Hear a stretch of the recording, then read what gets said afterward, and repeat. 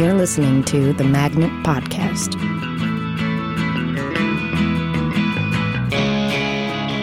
You are listening to the Magnet Theater Podcast. Welcome. I'm your host, Louis Kornfeld, and today I'm speaking with the great John Bander. Bander, thanks for being here, man. Thanks for having me. Bander, can you explain the Malkovich? Sure. The Malkovich was a form that Aquarius developed in a rehearsal with Ashley Ward. Basically, the idea is in like a musical narrative, in like the regular narrative, there's like a protagonist, and they have to sort of carry the story. And it's sometimes not the most fun thing to have because the show's weight depends on you. While everyone else sort of gets to have a ton of fun, you sometimes need to be that person that's just like, well, you know, I got to make sure that people care whether or not I get this want or not. And so we on Aquarius were like a lot of goofballs, and often Laura Dlug would have to like carry our show. And so we were trying to figure out a way to not have one person just be the protagonist. So we did a form that was basically, we were just like, hey, let's try it like being John Malkovich, where somebody would enter the role of the protagonist in a different scene. And so you take over, each person would play that protagonist in a different scene at a different point of their lives. And it just ended up exactly solving that problem of like, one person would be responsible for keeping the emotional weight of the piece in that scene, and everyone else sort of got to have fun around them. So it just ended up working and being this like really fun, awesome thing. Is it kind of like that Bob Dylan movie where they had like 10 different actors all playing Bob Dylan? Yeah, I'm Not There, that one? Yeah. I assume, yeah. Yeah. But it's probably fun to play Bob Dylan. Yeah, it must be. It's easy to play Bob Dylan. We can all agree on that. Yeah. It's super simple to play Bob Dylan. That's why he's such a popular sketch character. That's exactly right. That's interesting. So how do you keep it consistent for the audience so that it's easy for them to follow? You generally just name the person at the beginning, and you say like, okay, this is different.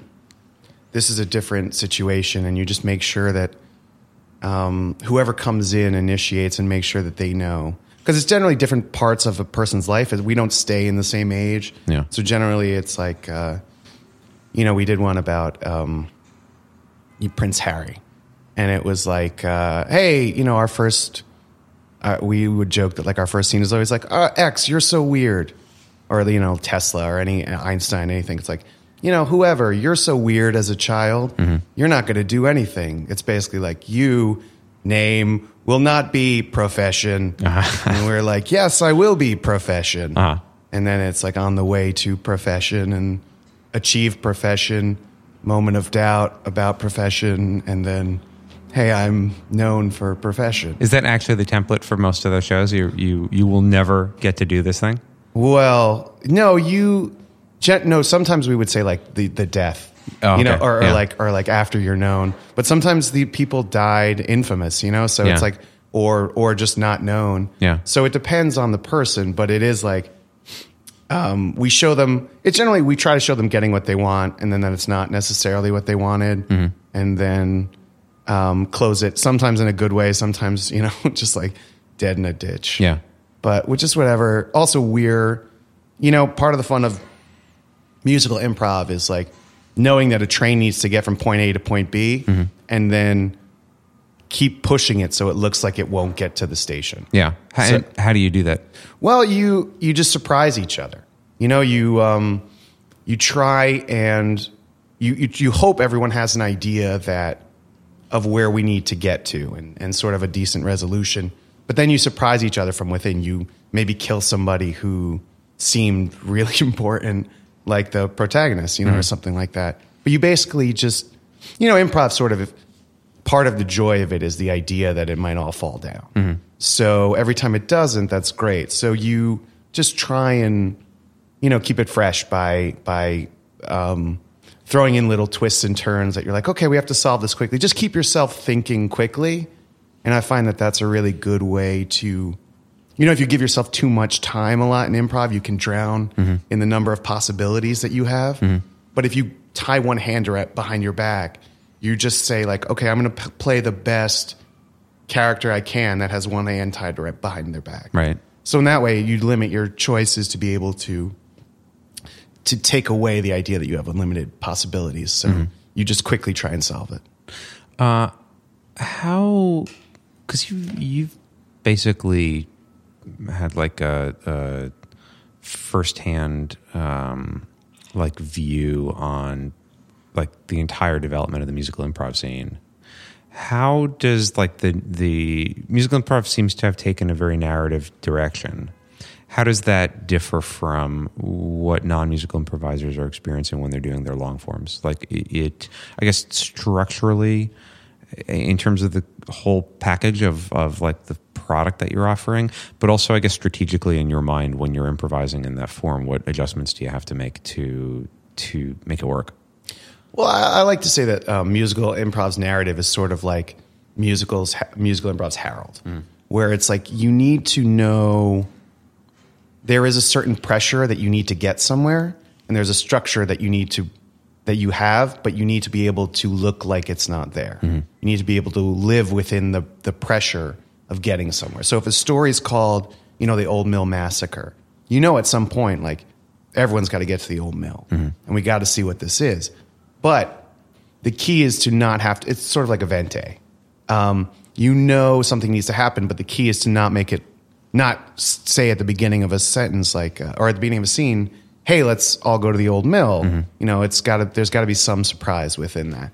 So I think in that way, it takes a very specific window of like temperament of saying like, I'm aware of the responsibilities of this scene, but I'm not letting that crush me from having a good time.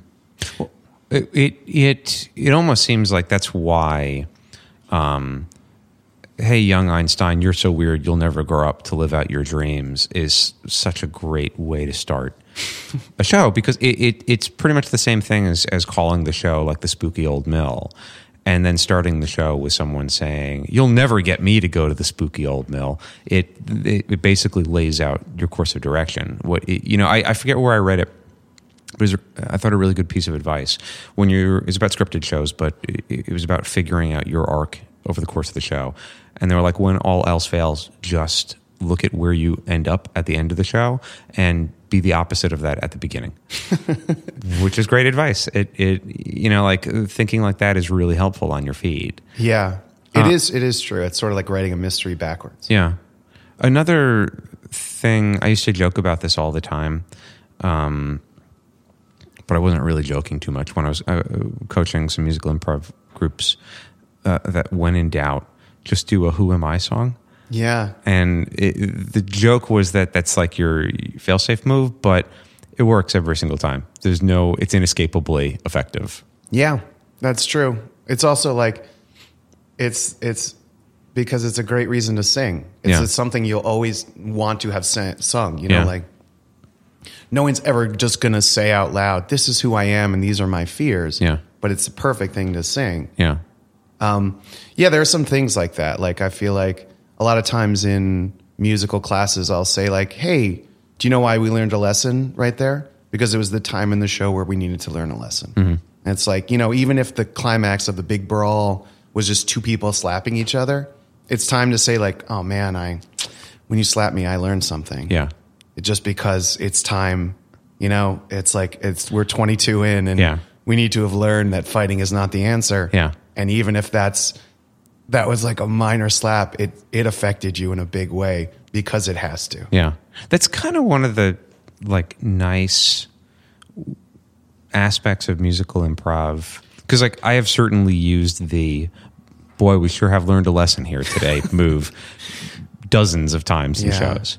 And it's always because I'm looking at the clock and I see that the show's over, or it's just, for a while, it was like my go-to when I didn't know how to end a show. It was just like, well, here's the lesson that we can extract. Yeah. Sometimes I forget who it was, but there was a tech who like knew that I would do it, so he just wouldn't black the show out after the lesson, just to kind of like see where we.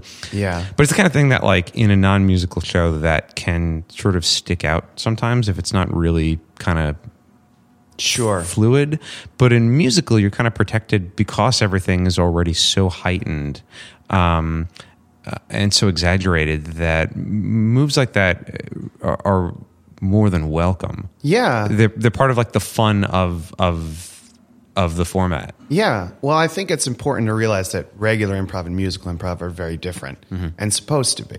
Like, Winston Noel had a great quote when he was coaching Aquarius. He said that, most regular improv is like a heightened version of reality, whereas musical improv is a heightened version of musical theater, or like a riff on musical theater, which is already so heightened.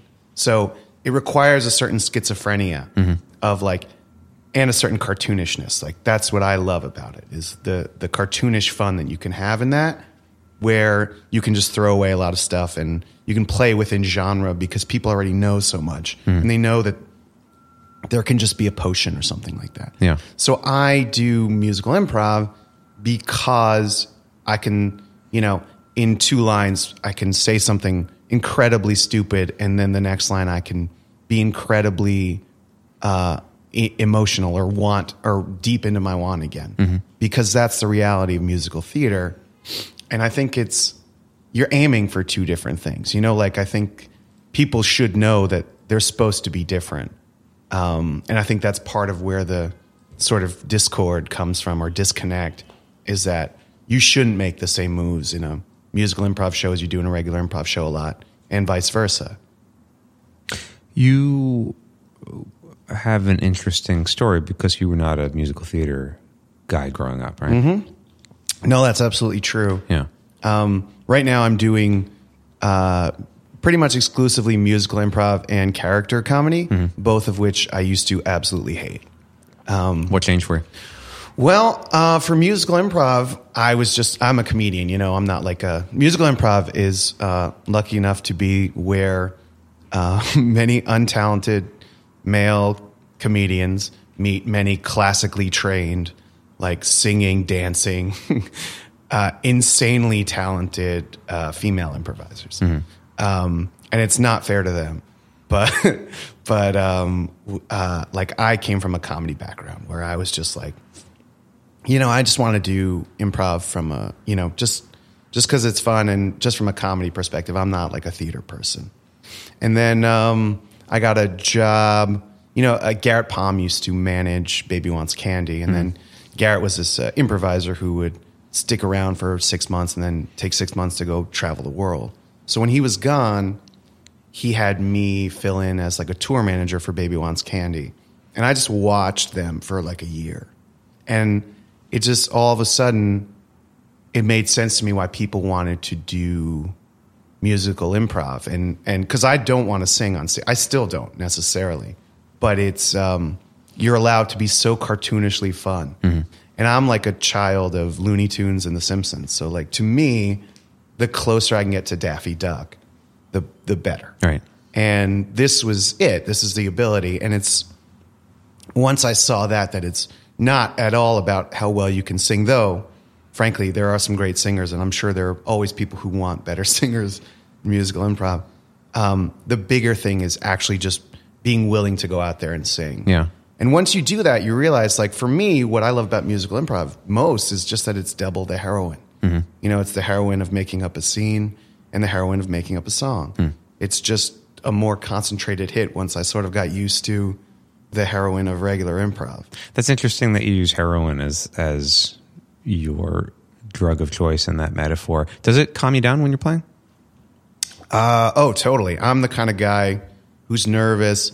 Well, I'm not really nervous so much before I go on stage anymore, but it used to be like I was nervous until I got on stage, especially in stand-up or something like that. When I was performing, I'd be that guy practicing his routine in the bathroom mirror, like pacing and just writing, repeating. But once I get on stage, then it's gone. But I'm that kind of guy, like you. I'm like nervous or shy or whatever, and then you put me on stage and I light up. Yeah.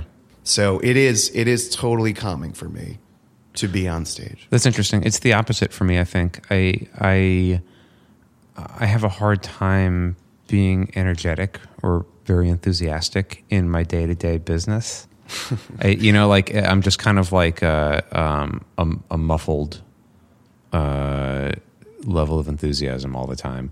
And it takes a lot. Like even coffee doesn't perk me up. I could like feel it trying to, but there's like some inertia inside of me that just like holds it down. So coffee will make me like sleepier than I was before I had the coffee because I'm just like struggling with this energy. Yeah. Improv gives me a hit of that's like the place where the channel's like open and then the energy level goes up, which, you know, I'm a pretty slow improviser, so it may not look like I'm energetic, but I feel lit up in a way that I don't normally when I'm not doing shows.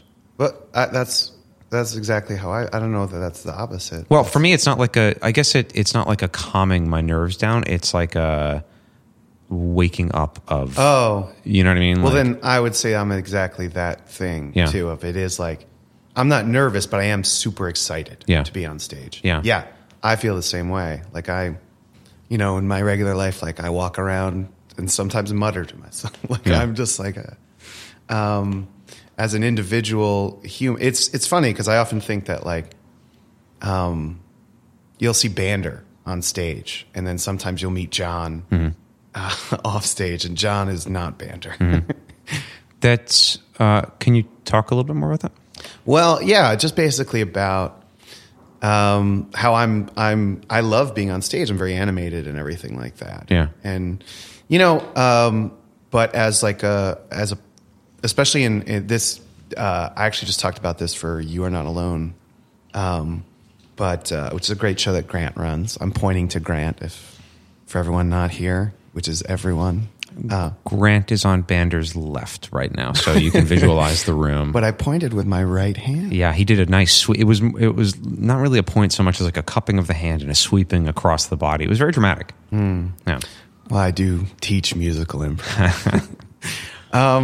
But like, you know, kind of like Bander, I think Bander is like a character, and I love it. You know, like I'm not trying to get too deep into it, but like I grew up a math science person, so performing was not my biggest thing. You know, like I was very much the kind of kid who wants a good grade and like is very glad to hear what the homework is, because when the homework's done, the rest of the time is mine. So like this style of living, the performer style, is certainly not that. So it came not that naturally to me. And I still, you know, still not my greatest thing is sort of schedule management and just like, you know, being structureless. Yeah. But you know, like I can get it very animated, and I have a side of me that's like really fun, like very cartoony, and I feel like that comes out on stage a lot. What brought you to it? Because you and I go back a ways. You and I both started Level 1 together. For a math and science guy and a shy guy, excuse me. No, that truck really agrees. Yeah. As a shy math and science guy for whom performing doesn't necessarily come as like a first nature thing, what brought you to that Level 1 class? Well, I always loved comedy, but I never thought real people did it. I just thought it was like it was like either two type of people gutting fish all the time who are like, hey, maybe I'm funny, I'll go to the club. Or like people whose families are doing comedy. So it's like never anyone right in the middle. You're either born into it or blue collar. Exactly. It's either like, yeah, like my hands are all covered in fish guts. Yeah, you ever notice? Like, and then like Harvard people like The Simpsons. Right, yeah. So I just thought nobody ever kind of gets into it. And it certainly was like not a thing that I could admit, that I felt I could admit to my family or anything like that, or that I thought I wanted to pursue. So I was a computer science major. And then I sort of freaked out in college, and I decided to switch majors because I thought if you graduate with a computer science degree, you have to program for the rest of your life and basically sit in a basement and become a computer, which are cool. But, you know, maybe there was a bit where I was like, hey, I don't think that I want to do that. Yeah. This stuff doesn't light me up. And I'd started like programming activities at Rutgers, and that lit me up. Like I was doing that for free and working super hard, and I loved it. You know, like comedy events and movies and stuff like that. And, then I would do, computer science problems, discrete math and things like that. And I was like, I'm doing fine at this, but man, I hate it. And I always wanted to do comedy. So I would book comedy events and I would book like open mics and I'd be like, oh, you know what? Since I booked it, maybe I'll put myself on it. And I would do it. And, it felt great. I was terrible, but who cares? But then, my brother was roommates with Chris Gethard at Rutgers. And so he knew Gethard and he knew Jamie Rivera and all that stuff. And actually my brother was kind of a legendary jerk to them, but that's like a side thing. But if you're going to be a jerk, you might as well aim to be legendary about it. It was kind of like, imagine heckling a college improv show. Oh, like, jeez. That's my brother. Wow. Or was. Yeah. Has he changed? Yeah, oh, totally. Yeah. But, he grew up like, when they first met me, it was like, but you're nice. Yeah. And it's so like, it was already like, oh, wow. Just to sidetrack a second, you may not be able to answer it, but like, what's the motivation behind heckling a college improv troupe? Is it just like to cause trouble? I think so. I also think it's like to prove that you're funnier than the people on stage. Yeah. Like my brother is a very funny guy. Yeah. But he never, like he wasn't on stage or anything like that. But it was always that like sort of, I got a lot of my comedy sense from my brother of like the, a little bit of the jerk side of Daffy Duck or The Simpsons. Or it's like, so we were always, as brothers, very competitive and stuff like that. But, we had a certain funny sense. And I think it was like part of trying to be funny. Yeah. From the audience. Yeah. Okay, so going on. So you were programming shows at Rutgers. So I was programming shows at Rutgers, and my brothers, when I was off, my brother's friends were like, hey, man, you should go see ASCAT. And I saw it, and I remember the feeling of like, because I had been doing a little bit of stand-up, but I was like a mean, I like worship these like comedy they call them the cellar dwellers, or did like these tough, mean, hilarious people, Attell and Jim Norton and all those people. And we were trying to be those guys, but we were just telling I was telling like really bad fat jokes and, killing on a Wednesday night at Rutgers. But like, that's not what funny is. It's just like a bunch of people who are like, well, this place will serve me. Yeah. And then I saw ASCAT and it was like, I felt like a street magician who was like doing card tricks. And then I saw an actual person do real magic. Yeah. And it was just like, I felt phony and I felt gut shot. I was just like, somebody came up to me and like shot a bolt of lightning, was like, and somebody calls what we both do magic. Like, it just seemed like from a mathematical sense, it seemed like the derivative of comedy. Yeah. I was like, whatever comedy is, that's like the nascent form. That's like the pure form. That's the ether of it. Yeah. And I want to learn that thing. And then I signed up and met you guys. Yeah. I like Attell. I like Jim Norton too. But what is it about like the cellar dwellers? What is it about that meanness that works for you? Because I've always been, I like those guys, but I remember going for senior prom, I took Megan to Caroline's, I think, to see like the late night show. And it was all like the really pissed off comics doing like a prom crowd show. Yeah. And it was just a really upsetting experience for me. What's the deal with that? What's the deal with mean comedy? Yeah. I think at a certain point, in a certain way, it's just an appreciation for the best joke. Yeah. Like even the one that cuts the audience out. For me, there was a certain appreciation for that. That's like, the one that cuts the audience out. It's a joke more for the other comedians in the room than for the audience. Well, to me, it's just it's the most. It's the best. It's like the thing that nobody would say the most. Do you know? Like, and it risks offense very often, but like if everyone sort of if everyone was in a certain mindset, everyone would think that was like, oh, a really insightful thing or something that, it's fine because you shouldn't say it or something like that. At the time I had a real appreciation for that, but that was like, kind of like I'm in college, like F the world type thing. Do you think that some of that, like I think about that when I think of Andy Kaufman sometimes, and he's in a different class of his own because what he was doing was so weird and nobody else has really kind of like followed in his wake. But do you think that some of that is like a resentment against the audience, like kind of a I don't need you people kind of thing, like an anger at like sending a joke not even above the heads of the audience but sort of like through the audience, just kind of like a thing of like you don't have the right to judge my material? Yeah, I think a little bit, only in that people trying to offend people is not funny. Yeah. It's just like not funny. But I think there is a sense where people would write jokes that are like, if you didn't have your guard up, wouldn't this be like with Andy Kaufman? It's like if you were watching this and everyone's out, isn't the funniest joke the one that nobody makes? Even it's so funny that it's dangerous for me to do because all of you won't follow me because you're part of this joke. But to someone watching all of this, that's the funniest joke because nobody has the guts to do that. Right. In his case, the punchline is 20 years later. Yeah, exactly. Yeah. So in a lot of ways, I have an appreciation for how that's the best joke. But, honestly, like me and everyone who gets in trouble thinks that intent is everything.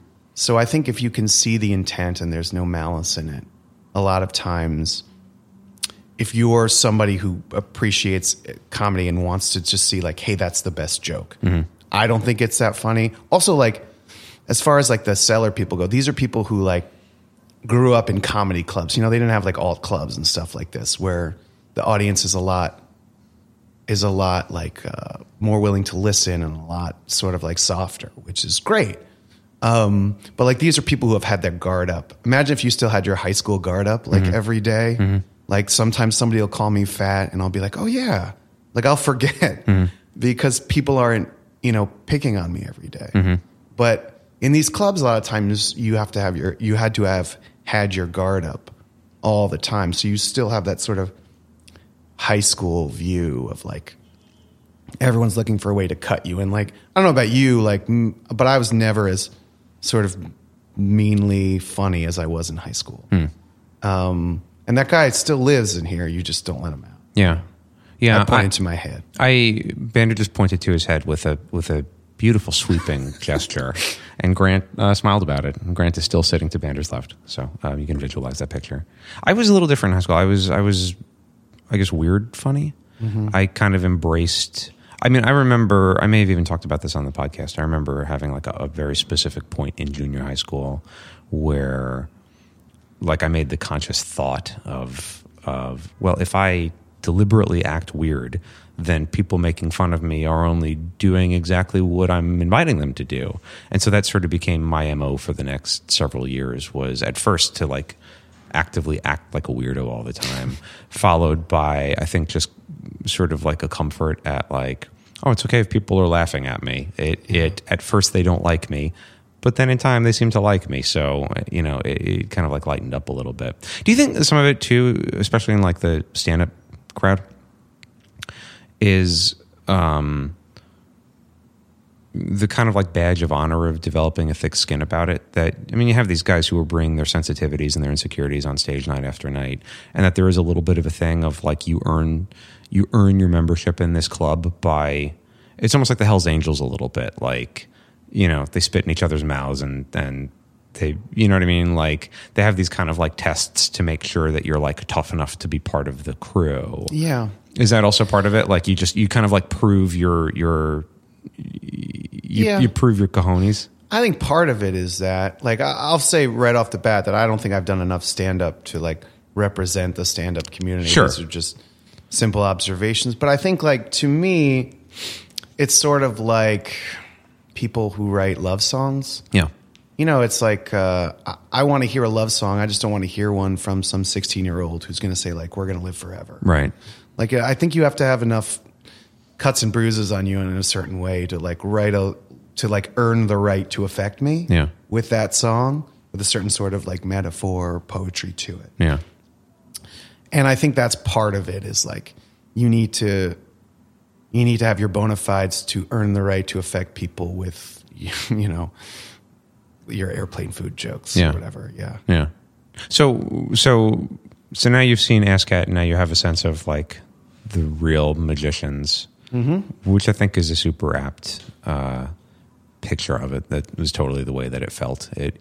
John O'Donnell has described it as like watching the Jedi Masters work. Yeah. And you didn't even realize that there was such a thing as the Force, and now you watch these guys who can manipulate it.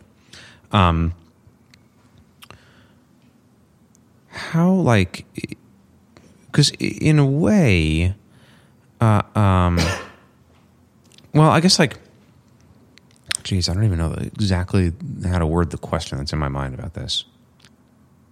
So I guess like one of the things that was so exciting for me when we first started going to UCB together was there was very much that underground feel, and there was that thing kind of Kaufman-esque and kind of like there's a point of view about comedy at UCB that is sort of about like pushing buttons and kind of pushing the envelope, and it was super exciting. You know, like there was like a rawness to it, coupled with shit here's just so much smarter than I'm used to. It's really juvenile and super smart at the same time.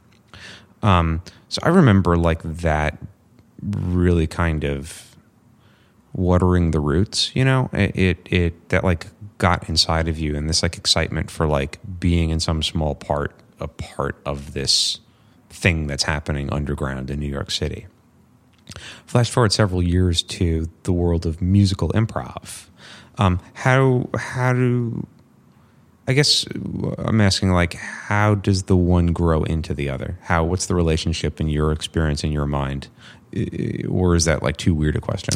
I think, well, for me, I think it's sort of both of them are based on somebody doing short form and then somebody saying like, we could do this the whole way. Yeah.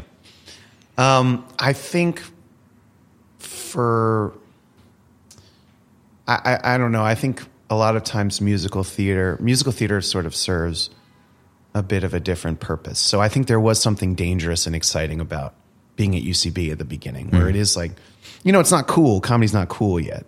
So it's like, hey, this is this underground thing. It's sort of like a wizard teaching you like this power is dangerous. But it can do amazing things, and you can be really, you know, this kind of stuff. Not a lot of people know about it, but you can accomplish like really wonderful things and really insightful things, especially like when you hear about the UCB and what they did with their shows of like getting people to rip up their Blockbuster cards and stuff like that. Where you're like, this is, anarchic in a lot of ways, which is so cool. And there was a desperation to it too, where it was like, you know, all of us were, I mean, I remember you were waiting around like 4 hours in the city to do like totally uptight rehearsals and then going home to Staten Island at night. And it was just like taking that ferry, you know, super late. I was driving back to Jersey at Rutgers, and there was a certain desperate energy to it where it was like, I don't know if this is anything. I just know it makes me feel so good. Yeah. It was exciting. It was just really exciting. Yeah. I think, you know, based on where improv is now, I don't know that the development of musical improv had that same dangerous excitement to it, but it is cool to see like, it's great to tell a story in an improv show. And I think that's what's so addicting about doing narrative when you do a musical. Yeah. In a way that like, for me, I'd be fine to never do a Harold again. Yeah. Like I'm just, you know, it's just not that fun for me. But I think it can do great things. But doing a narrative in musical for me is like super fun because you get to tell a story. Yeah. And it's the pressure that you add that then you may hit or you may miss. But I think there is a little bit of an excitement in terms of there's more of a Jesuit thing now about musical improv than there is about improv, and everyone sort of wants to have a team or like something. But so there is that kind of nice feeling of like, I can go to a city and sort of, I don't mean this in like a arrogant way. I just happen to be there are like 3, big centers of musical improv. So like I can go to another city and already just be the person who's going to teach a musical improv class. Sure. And do a show that's going to show people what's possible in a way that, like, do you remember when TJ and Dave started coming around? Sure. And we were at Magnet and we were sort of told, or through Armando Diaz Studios or something like that. I think it was Magnet. Yeah. I remember being told in the lobby at Magnet that like they were in town and you'd like go for free because they just needed audience. Yeah, that's right. But you remember, like, part of the thing about Magnet is we were being told that this sort of instruction in comedy, this more relaxed attitude toward the beginning of a scene was not only possible, but as funny, right. if not funny. It could be as funny or anything. And then weren't necessarily sure if that was right until you saw TJ and Dave. Mm-hmm.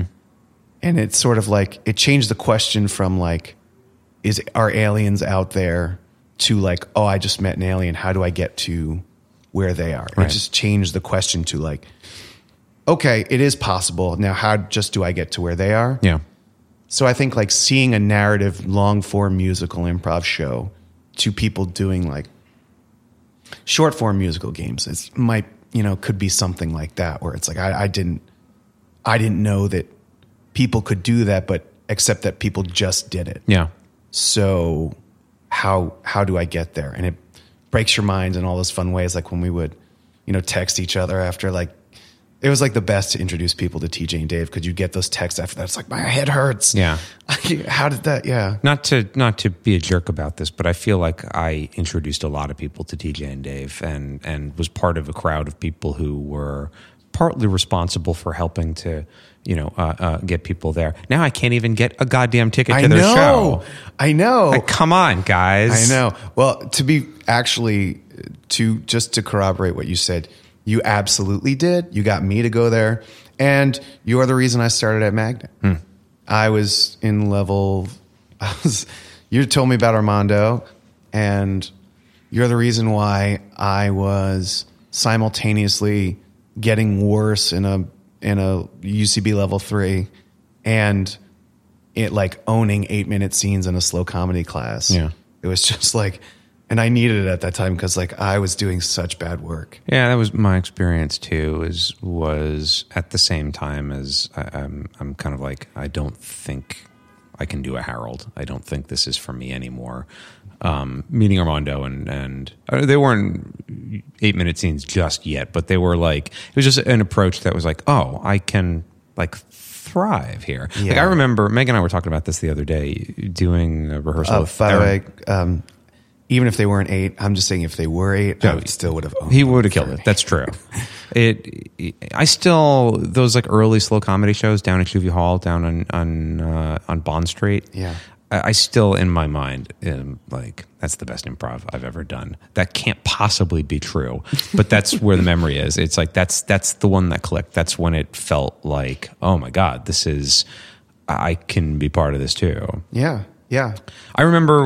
I'm sorry. Yeah. I just wanted to remind you that you were saying that you and Meg were talking about something. Was that about the first time that Aaron Bergeron, when he was coaching us, had us do 10-minute scenes, and that feeling of, geez, a 10-minute scene is such a thing possible. I just remember like actually sweating when it was my turn to go up and go do a 10-minute scene, But like, it's interesting because like that thing of is this possible? It's like in my understanding of like where like the people who were like surrounded Dell in the early days got their kind of like zealousness from was that the sort of like mainstream comedy world around them was kind of hokey. No offense to anybody who was working back then. This is just kind of what I've heard and understand. And so like the entire idea of truth in comedy was like sort of like a call to arms for people, and as much a call to arms as like a fuck you to people who they felt had like sold out and were only doing comedy to make a living, but it was like shitty comedy. That like these are people who like, no, we're serious about it. And there's always like a thing, I think, with comedians. I'm not talking about the improv or sketch community, but like thinking back of like Catskills comedians or like going back. There's like a little bit of like a sense of shame involved where like you're a performing monkey. You know what I mean? Like I'm here to humiliate myself so that you can be entertained between plates of whatever you're eating. There's like a perceived hokiness to it. And so like you have these like cutting edge comics and you have UCB coming along. And they make comedy really cool by making it super smart, but by also having kind of an attitude of like, well, we're going to piss off our audience. We're not here to perform for you. And you know, like I've heard like Matt Besser say that like, we like pissing our audiences off. And it made it possible for comedy to be something that was cool and was like currency for people who had like similar points of view about stuff. It wasn't hokey anymore. Then you have something very, very different. Like the world of musical theater to me is the opposite of pissing your audience off. If anything, to tell a good story, you win your audience. An audience is amazed when you tell a good story.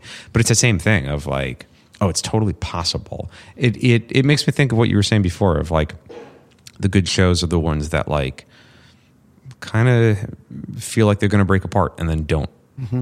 It's that sense of possibility, that sense that you're pulling something off together that makes it so exciting, whether it's in the vein of like pissing an audience off or whether it's in the vein of like really satisfying an audience. Yeah. But there's a big difference between, and this is why I like stories on stage too, and I agree with you about the Harold. I still enjoy performing Harold and I still teach Harold, but Harold has mutated in my mind to much more of like a fractured narrative structure than a game-based structure. Yeah.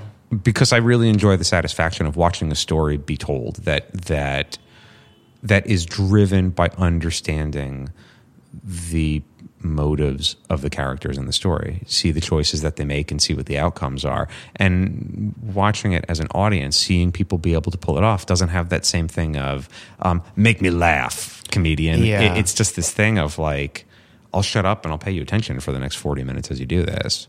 Yeah, no, I would agree. I mean, I saw some amazing Harolds, Dillinger and Respecto and all those people. I mean, that we all got to see were great. But I haven't done a lot of Harolds since level 6, level 4 back then. So for me, excuse me, the Harold was the structure basically, and it was like 9 out of 10 Harolds that I saw or did were completed, and then 1 was enjoyed. And you could tell, like Cadaver, Kid Cadaver, this whole team we were on when we did Harolds. Some were really good, but most of them for me were like okay. Mostly it was just a pride of completion of you read through the manual and you did the steps. As far as I don't remember everything you just said, but I do remember something about sort of the audience, bringing the audience along. And I wanted to say that I feel like there's like a perfect. I've been through like 3 different phases of my relationship with the audience, which is like at first it's sort of like, where are you guys going? Like, can I come? Like, like. What do you? Can I give you money? Like, please. Yeah. And then there was like, I'm going here. None of you are welcome. And if you don't like it, like, you're probably not cool enough to get into this club.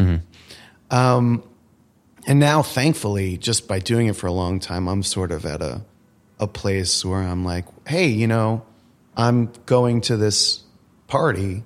You're all welcome to come, but I'm still going.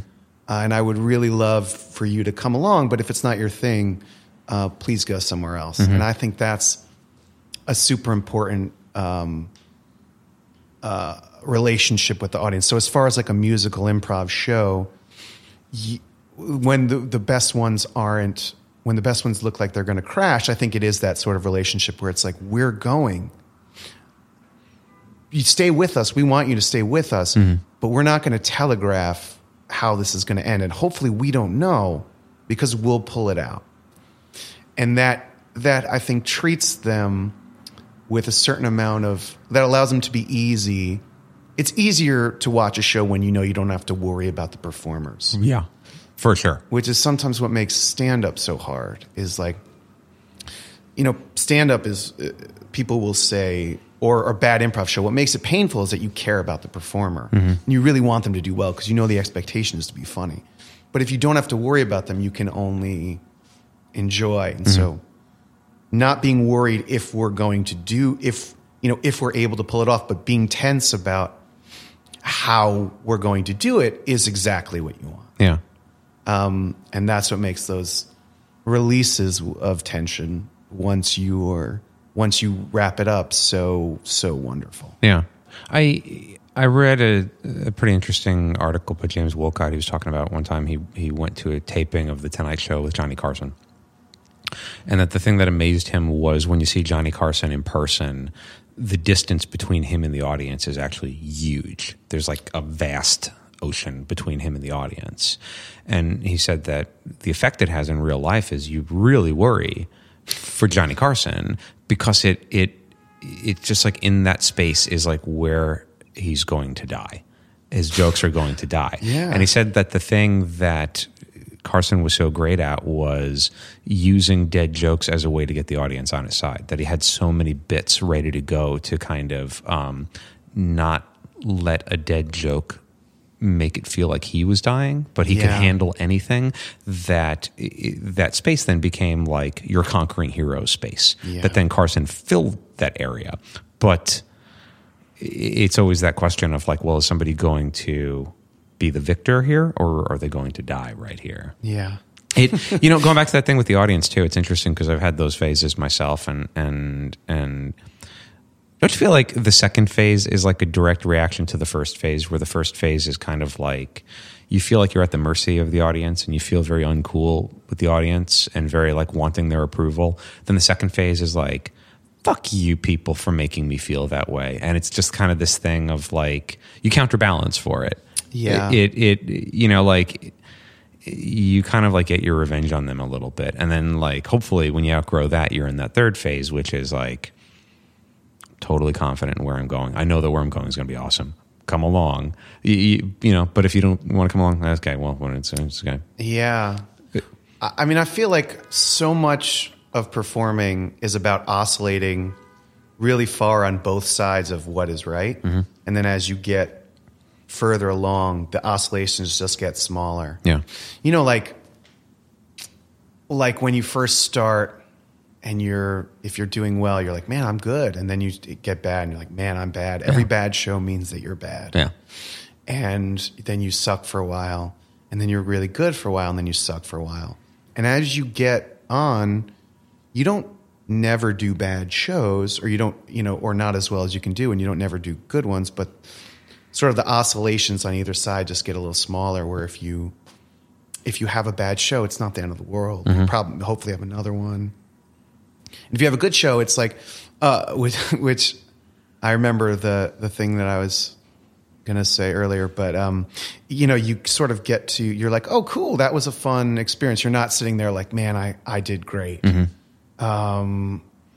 Which is actually the dangerous place to be after a good show, because if you come off a good show, you feel good after a good show. But if you come off thinking, I did great, it makes it that much harder the next time you go do a show. Oh, God. Yeah, well, the other thing is, like, I feel like, for me, my best shows, my favorite shows are the ones where I talk completely obnoxiously after, mm-hmm. where it's like, someone's like, good show, and I was like, yeah, wasn't it? It's that like asshole thing of like, if you really felt like you owned what you just did, you'd sound like such a jerk. Yeah. But you don't feel that way. You really feel like, hey, it wrapped up, and I can't believe what that person did. So like, hey, we were all in there together experiencing that thing, which makes you sound like such a dick. But it is so true in that moment that I'm okay sounding like a dick, because that's how I feel. I think it's all in how you say it. Like anything, it's like the attitude that you have, because there's no shame if you come off an awesome show and somebody says, man, that was an awesome show. There's no shame in going like, agreed. Yeah. I'm with you. I Yeah. agree. You know, like there might be like a little bit of a dickier thing of like, nah, we could have done better. Yeah, I'm not that guy. Yeah. I had that conversation with Jarrett Bernstein a while ago, where it's like, if you don't like a show, if somebody comes up to you and says "good show," you say thank you and you eat it. Yeah, that's it. Yeah, sometimes that's actually a very difficult thing to struggle with, is when you do a show that you hated. But other people seem to really enjoy it and want to talk with you about it. And that is actually much harder.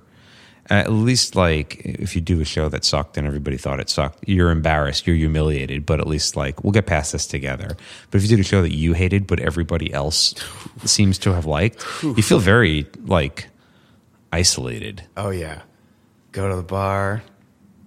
Don't just talk about something else. Yeah. Eat it for a couple days and come back, and somebody else will be that person the next show. Exactly. But that's something that you learn with experience, too, is like, man, we all get our turn on that ride. Mm-hmm. And you start to take it a little less personally over time, because it's like, well, I know, but there's another at-bat to be had. Well, going back to the heroin thing, you just become less of a junkie, where you don't need every hit doesn't have to be great, or you're like, oh, no, God. Like, oh, God, this stuff isn't doing it for me anymore. You're like, okay, I'm on a regular dosage of heroin. So, okay, this one wasn't that good. Next one will be great. And you put it all in aggregate. And thankfully, your batting average tends to get better as you go. Yeah. You're on a new UCB character team. I am. I'm on a team called Characters Welcome. And I just want to say that, despite what I said earlier, I don't hate what we do. Yeah. I used to hate character stuff, but now I think it's wonderful. And I'm lucky enough to be on a team that was a workshop, and then they just turned it into a team coached by two wonderful people, Michael Hartney and Justin Tyler.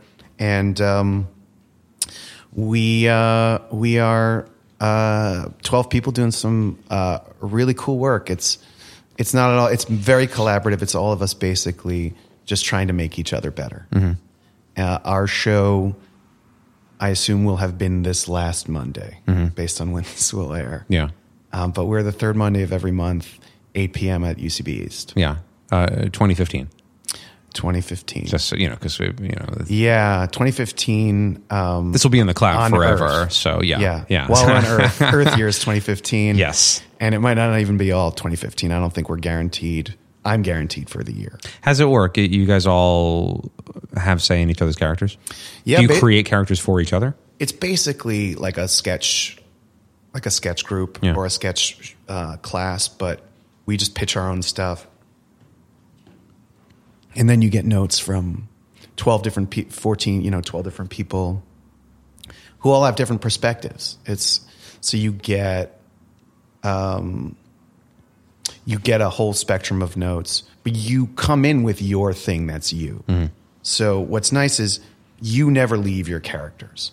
It's always a refined version of whatever it is that you like. Mm-hmm. So there's nobody, you get to still have that thing that's you. And, like I kind of, sometimes it's a whole nother thing, but I kind of get bothered too sometimes when people think that comedy is all math, and it's just pure mathematics or science.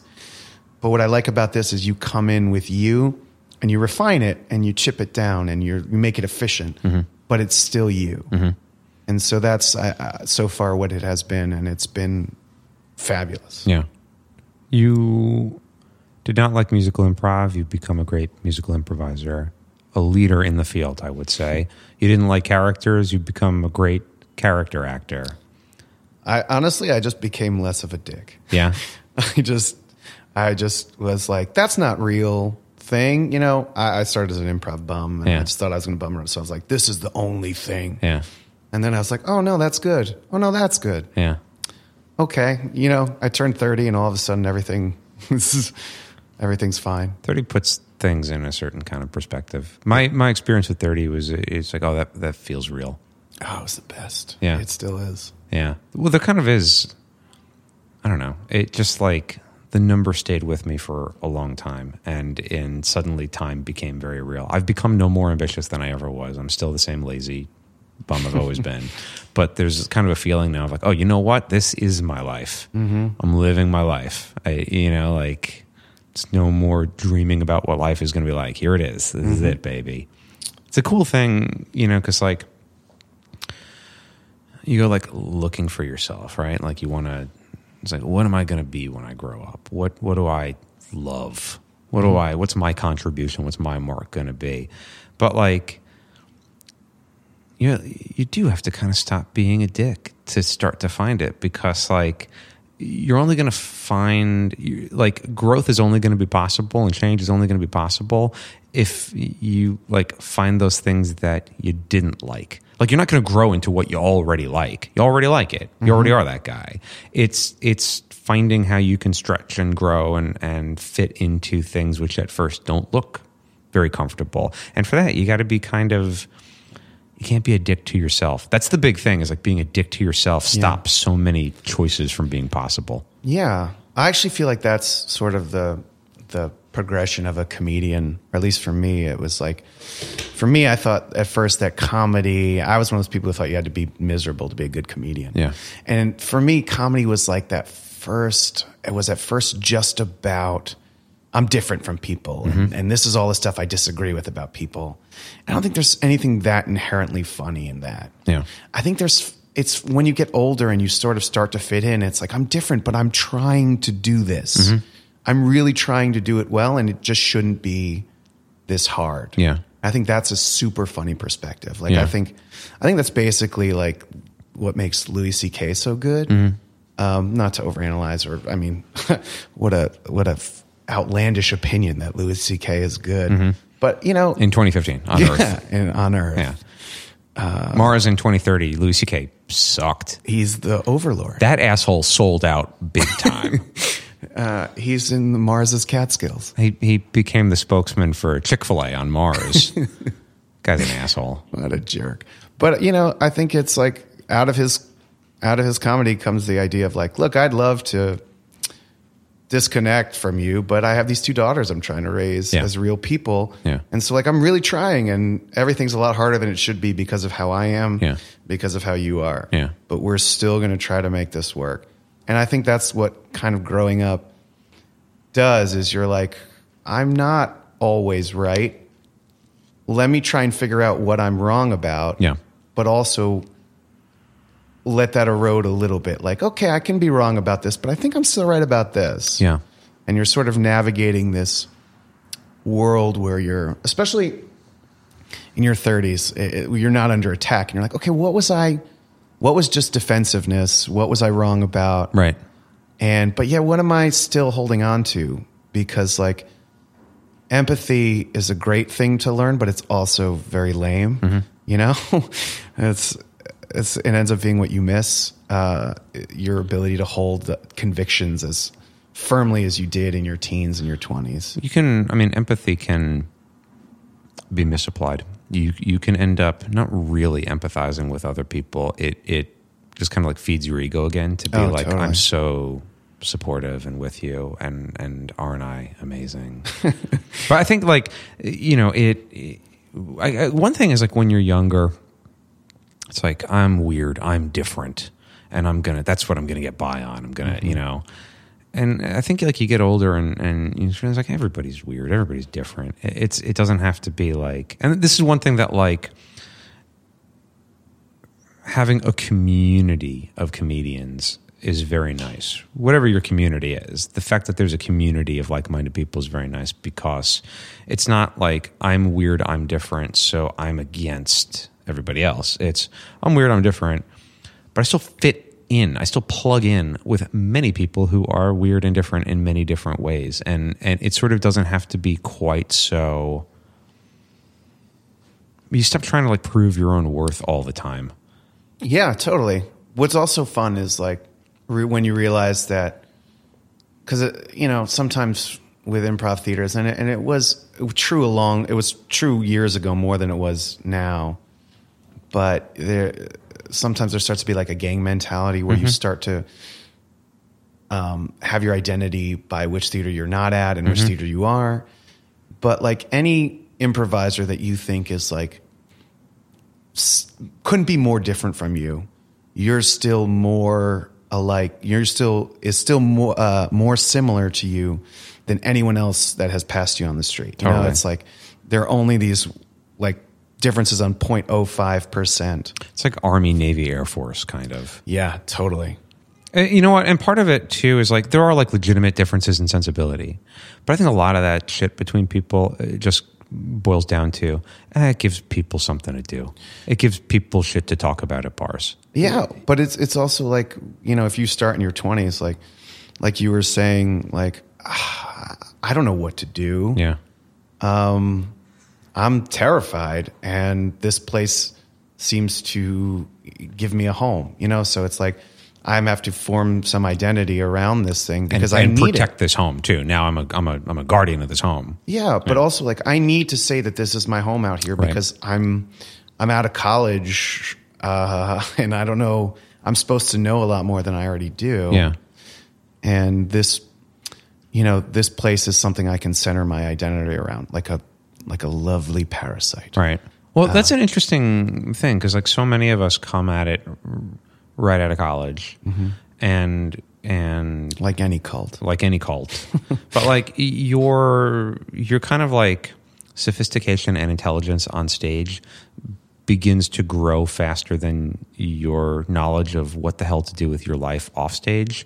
And like you have to kind of grow into that over a number of years. And it's not the easiest thing in the world. It for a while, there's a big discrepancy between what you're like intellectually and comically capable of and sort of emotionally and adultly, or whatever the word is, capable of. You know, like you're much wimpier when it comes to being a human being who's able to function well than you are when it comes to being funny or good at this stuff. You get good pretty quick at this stuff. Life takes more time. Yeah.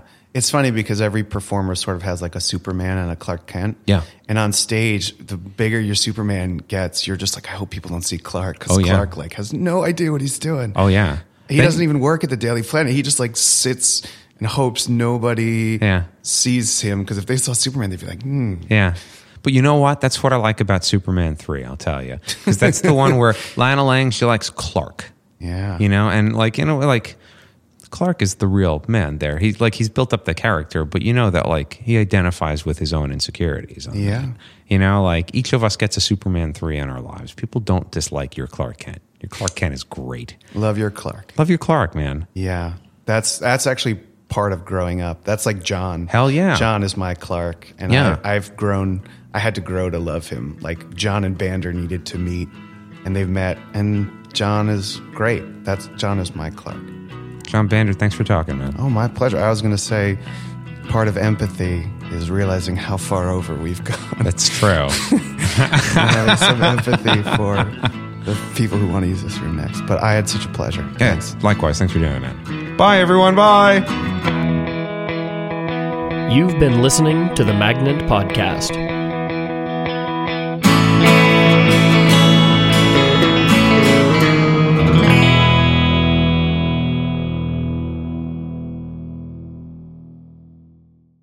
The Magnet Theater Podcast is produced by Evan Ford Barden and engineered by Grant Michael Goldberg, with executive producer Ed Herbstman, and is recorded at the Magnet Theater Training Center in New York City. Here at the Magnet Training Center, we teach classes in improvisation, sketch writing, musical improv, storytelling, and so much more. If you're interested in checking us out, we offer free weekly intro to improv classes. You can find out more about those free intro classes, as well as all the other classes we offer, at magnettheater.com. Also, be sure to check out the Magnet Theater for top-notch comedy shows 7 nights a week. The Magnet Theater Podcast can be found on SoundCloud and iTunes, and if you've enjoyed this episode, please head over to iTunes and give us a positive rating. We appreciate the support.